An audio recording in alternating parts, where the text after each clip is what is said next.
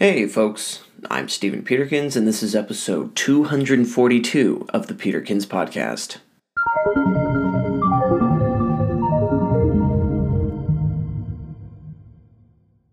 Today, we're going to talk about narcissism. I'm sure that after the presidency of Donald Trump, we're all a little bit too familiar with narcissism than we'd like to be. It's been in our faces, the selfishness, the pettiness, the total emotional instability, where all decisions are based around puffing out one's ego as large as it can be. Narcissism is ugly, yet we cannot help but be attracted to it.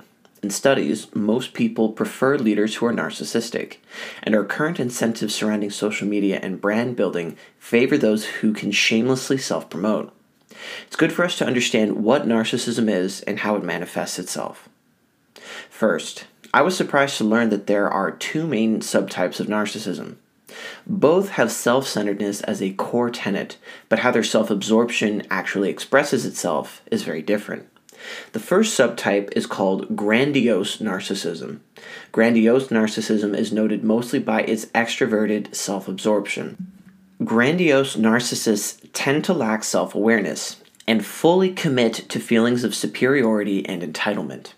Because of the grandiosity of how they perceive themselves, grandiose narcissists believe that they are above the rest of us, and because of that are entitled to special treatment. The rules don't apply to them, and they expect to be catered to. The second subtype is vulnerable narcissism. Vulnerable narcissism is instead noted by its introverted self-absorption. It is highly neurotic, hypersensitive to any sort of criticism whatsoever, and constantly requires reassurance surrounding their behavior and decisions. They also believe that they are special and above other people, but their belief is a bit more theoretical. They believe it is their potential that makes them better than other people, and if they were to fully realize that potential, their superiority would be obvious. The feelings of shame and humiliation stem from when that perception of themselves meets reality, and it becomes obvious that they are not nearly as superior as they thought that they once were. Both types of narcissists hold suppressed feelings of inadequacy, shame, and vulnerability.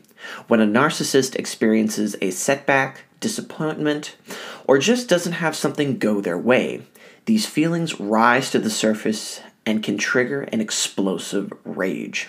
Intense anger and aggression pour out of narcissists when they finally release their emotions. The most important characteristic of this rage is that it is usually unreasonable. It's also disproportionate to the events that triggered it. All of this anger because narcissists aren't catered to at all times. If possible, the best way to deal with narcissists is just to avoid them. They are not worth dealing with. And often their selfishness and self-absorbed behavior will bring undue stress and destruction to your life. If you yourself are a narcissist, you'll have to retrain yourself to consider other people and to listen to what they have to say. Easier said than done, I know, but it beats dying alone, having never been truly loved by anyone in your life. Thanks for listening, and I'll talk to you later.